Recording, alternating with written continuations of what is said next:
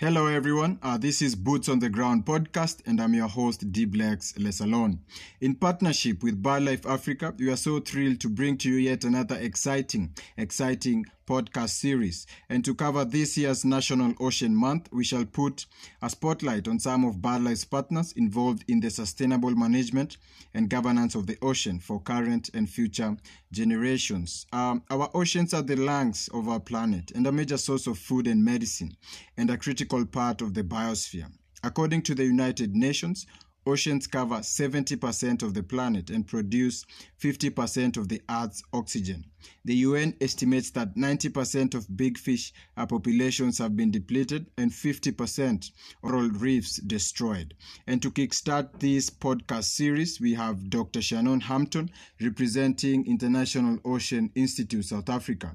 Shannon Hampton is a program manager at the International Ocean Institute, where she coordinates training in ocean governance for Africa, among various other projects. She has a PhD in marine biology from the University of Cape Town, and she has worked on small-scale fisheries, small pelagic fish, seabirds, and marine invasive species, and how to put it all together for effective ocean governance and integrated management. I hope you enjoy this series and learn something. Karibu sana.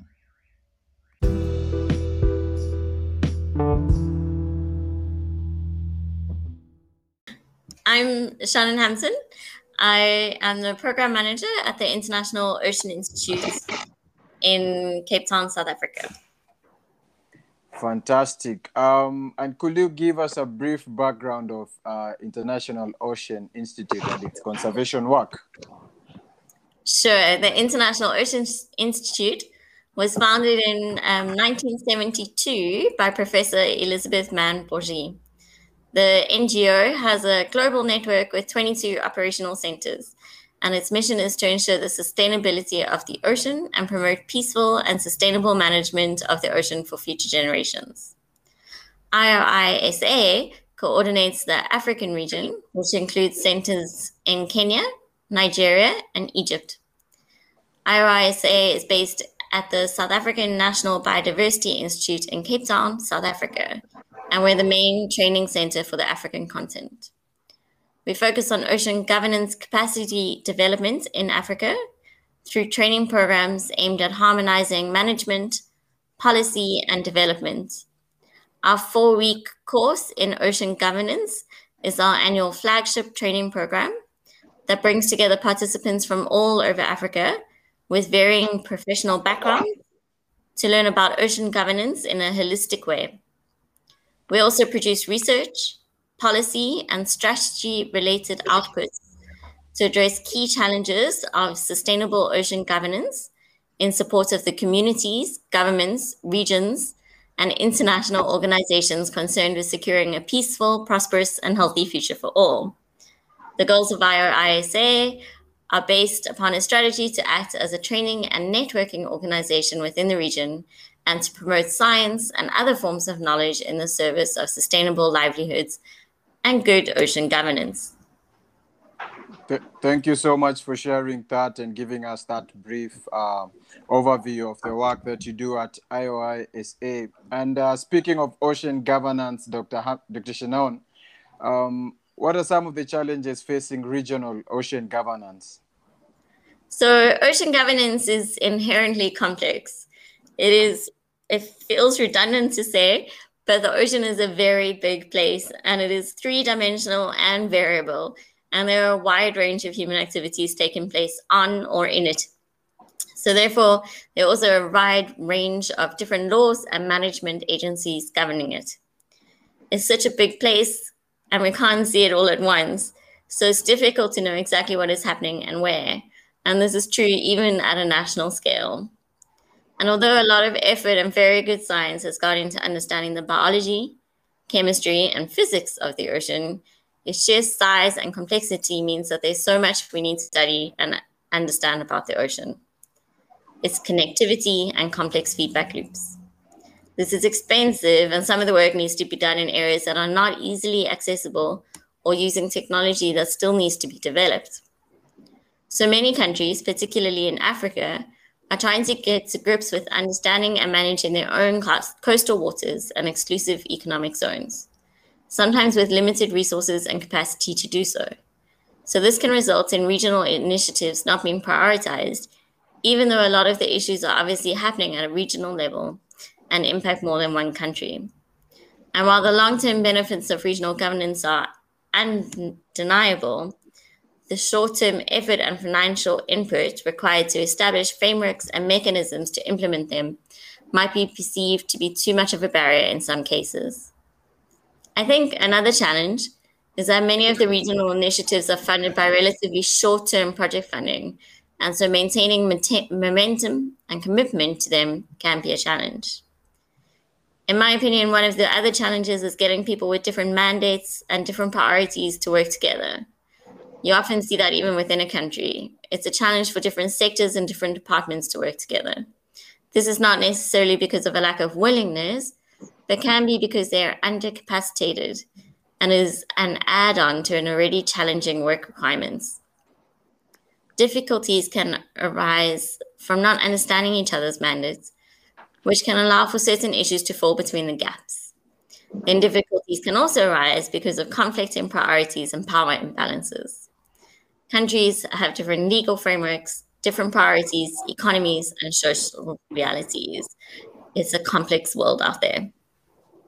Sure. And you've mentioned the size and complexity as a challenge. And I'm curious to know, what are some of the initiatives you have put in place to strengthen these linkages across the region in the Southeast Atlantic, which is one of the critical regions in ocean governance? So I think there are some really exciting projects happening in the region, including, of course, the Strong High Seas project that is looking at regional ocean governance issues in areas beyond national jurisdiction. The Abidjan Convention Secretariat are a partner with this project and are steering a number of other important projects in the region, including developing best practices for management of plastic waste. The Abidjan Convention Secretariat are also implementing partners in the Grid Arendal-funded Mamiwata project, which is looking at integrated ocean management in 3 pilot countries: Benin, Cote d'Ivoire, and Ghana. It is hoped that these 3 countries will then become knowledge hubs and share their experiences and expertise with other countries in the region. IOISA is involved as a center of expertise for the marine spatial planning component of the Mamiwata project. Grid Arendal is also working on a number of blue carbon projects in the region. The Burisma project is a partnership between the Benguela Current Commission and its 3 countries, South Africa, Namibia, and Angola. It is focused on the implementation of marine spatial planning in the region, including identifying within-country and transboundary ecologically or biologically significant areas. Another exciting project that is working in Namibia, South Africa, and Ghana, amongst other countries, is the One Ocean Hub. This collaborative transdisciplinary research project is looking at ways to transform our response to the urgent challenges facing our ocean and influence decisions and practices that shape the future of the ocean by promoting sustainability and justice. Their research is seeking to bridge current disconnections in law, science, policy, and integrate governance frameworks to balance multiple oceans uses with conservation. The All Atlantic program has a range of different projects and exciting research programs. They're also exploring data availability, sharing, and co-creation. One of their activities is encouraging ocean literacy, which IOISA is involved in. Creating awareness around the ocean and the pressures it faces is an important aspect of ocean governance. IOISA obviously also runs the annual 4-week course in ocean governance. This training has been running since 2013 and has over 100 alumni throughout the African region. We hope that our alumni, in all their various professional backgrounds, are ambassadors for the ocean and good ocean governance. And of course, there's a lot of work being done at national level by many different organizations and institutions, and I'm sure to have missed some other regional projects that are doing great work in the region. Great. Thank you so much, Dr. Shannon. And I'm glad you've mentioned about the Strong High Seas project, which I'm sure you're working closely with at IOISA to create an awareness and strengthen ocean conservation advocacy. Could you kindly tell us briefly how impactful your collaboration, or rather your linkage with the Strong High Seas project and the on the ground operations that you do, how impactful have they been so far? So the Strong High Seas project partners in the Southeast Atlantic include the Abidjan Convention Secretariat, BirdLife, and IOISA, working with international partners, IASS, IDRI, WWF Germany, and various partners in South America. We aim to be as inclusive as possible, and we try to engage all the countries in the region through their Abidjan Convention focal points and really anyone interested in the topic. We also work with the regional fisheries organizations and regional economic communities. And the advisory board for the project includes representatives from FAO, IOC UNESCO, IMO, CIAFO, UNEP, and various other organizations with acronyms that we can never remember. Our dialogues workshops for the Strong High Seas project, there have been 3 so far, have been an excellent opportunity to include a wide range of stakeholders with an interest in the topic. They are designed to create awareness and have open dialogues about biodiversity in areas beyond national jurisdiction. The negotiations taking place at international level and its importance for the region. The project has also developed a number of resources that are designed to support decision makers, researchers, and anyone interested in the topic in better understanding some of the key issues for area beyond national jurisdiction, including, among others, the legal and institutional framework, opportunities and challenges, the regional status of marine biodiversity and anthropogenic pressures in the areas beyond national jurisdiction, and the social and economic importance of areas beyond national jurisdiction for the region. We're also developing new reports that will look at integrated management and mechanisms for implementing effective conservation measures in the region, which will be coming out relatively soon. We've also developed a website that is designed to be user-friendly and accessible for beginners, with links to resources for experts tailor-made for the region. The hope is to create awareness about biodiversity beyond national jurisdiction to as wide an audience as possible, because people care about what they know, and we all need to care about this important but often overlooked part of the ocean, even though it makes up 95% of the ocean's volume. Totally agree with you on that one, Dr. Shannon. And let's switch on gears now and talk a bit about the wide range of stakeholders and in what ways have you strengthened, capacity building in the different projects that you're implementing, or rather you're working towards?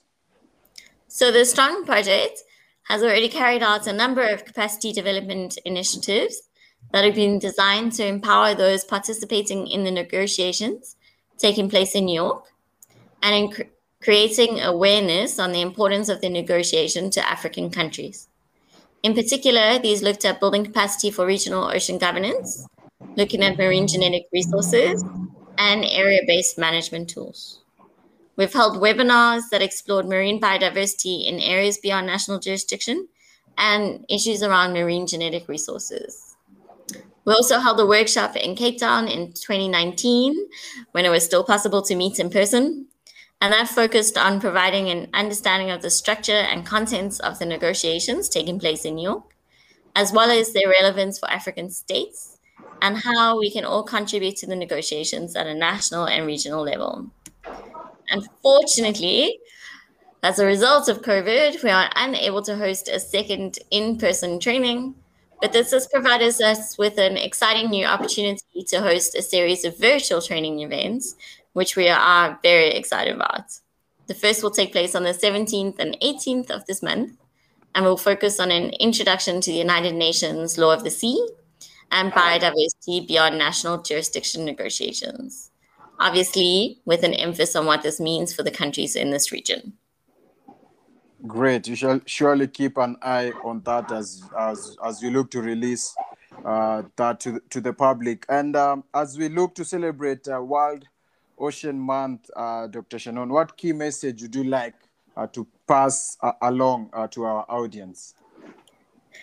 It's hard to think of one, but the ocean is such an important part of our world, not just because it provides a source of food, oxygen, climate regulation, carbon sequestration, energy, and livelihoods, or even that 90% of our goods are transported by sea, and most of our internet is as a result of undersea cables.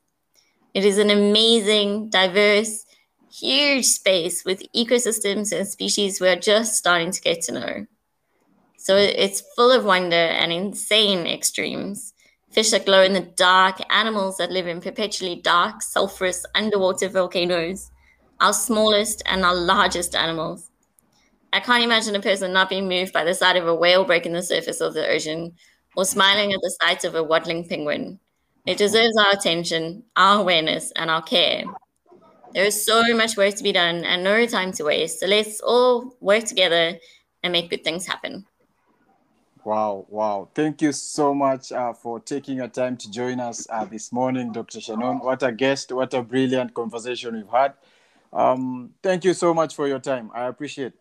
Oh, thanks for chatting to me. It was lovely to be here. Okay, bye.